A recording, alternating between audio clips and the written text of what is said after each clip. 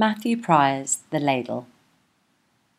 Matthew Prior, who lived from 1664 to 1721, was a poet and diplomat.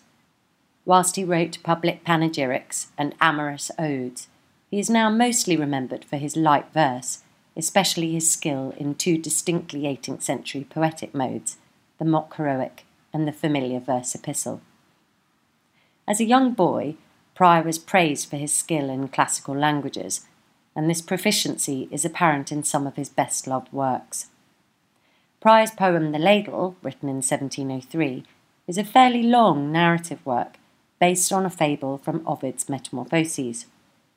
In Ovid's version, a rustic couple, Baucis and Philemon, are rewarded by their hospitality to the gods, Zeus and Hermes, by being saved from flood, and are eventually immortalized as an intertwining pair of trees, reflecting their faithful love. Prior takes this fable and makes it into a jeu d'esprit that gently mocks the slight worthiness of the traditional three-wish story of Ovid's original. In the section I'm about to read, which is taken from near the end of the poem, the gods, Jove and Mercury, have come down from heaven disguised as ordinary peasants. They arrive at a country farm where an honest farmer and his wife offer to put them up for the night. Though poor, the couple are generous in their hospitality. The guests have finished feasting and are about to reveal themselves as gods, to the amazement of their hosts. The grace cup served, the cloth away, Jove thought it time to show his play.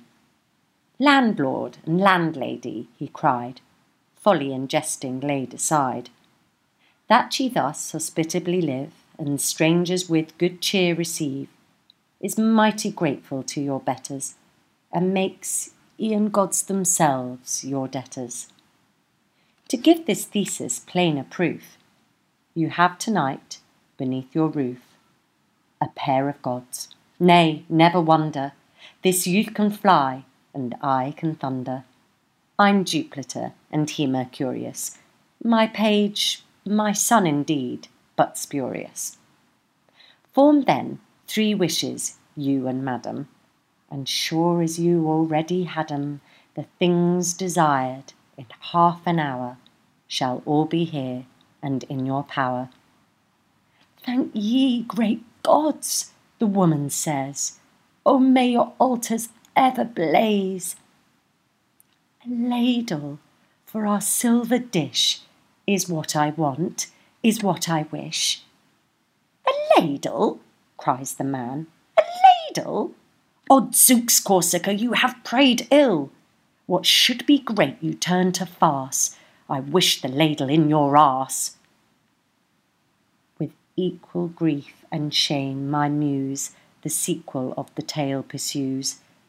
The ladle fell into the room and struck in old Corsica's bum.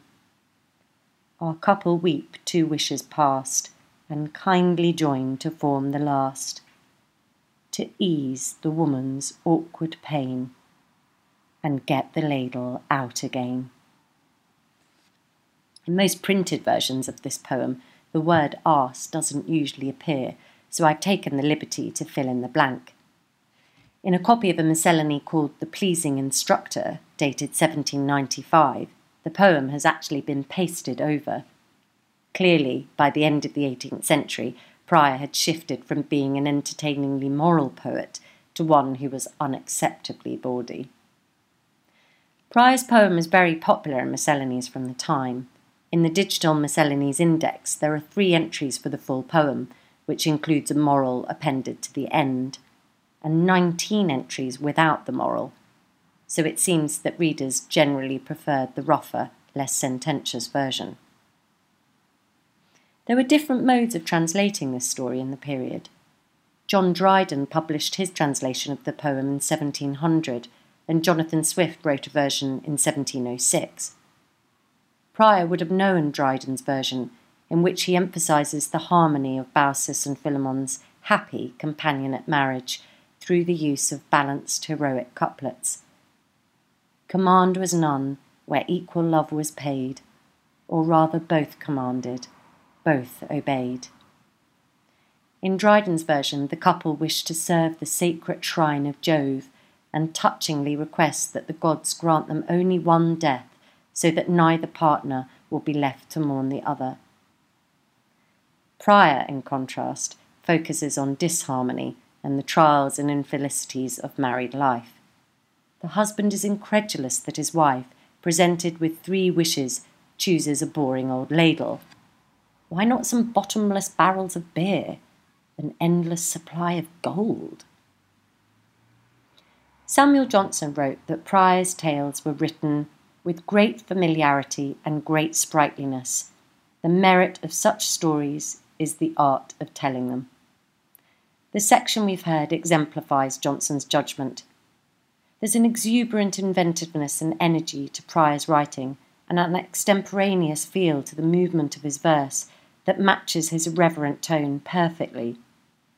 Coupling ladle with prayed ill is just one example of Prior's dexterity with unexpected rhythm and rhyme.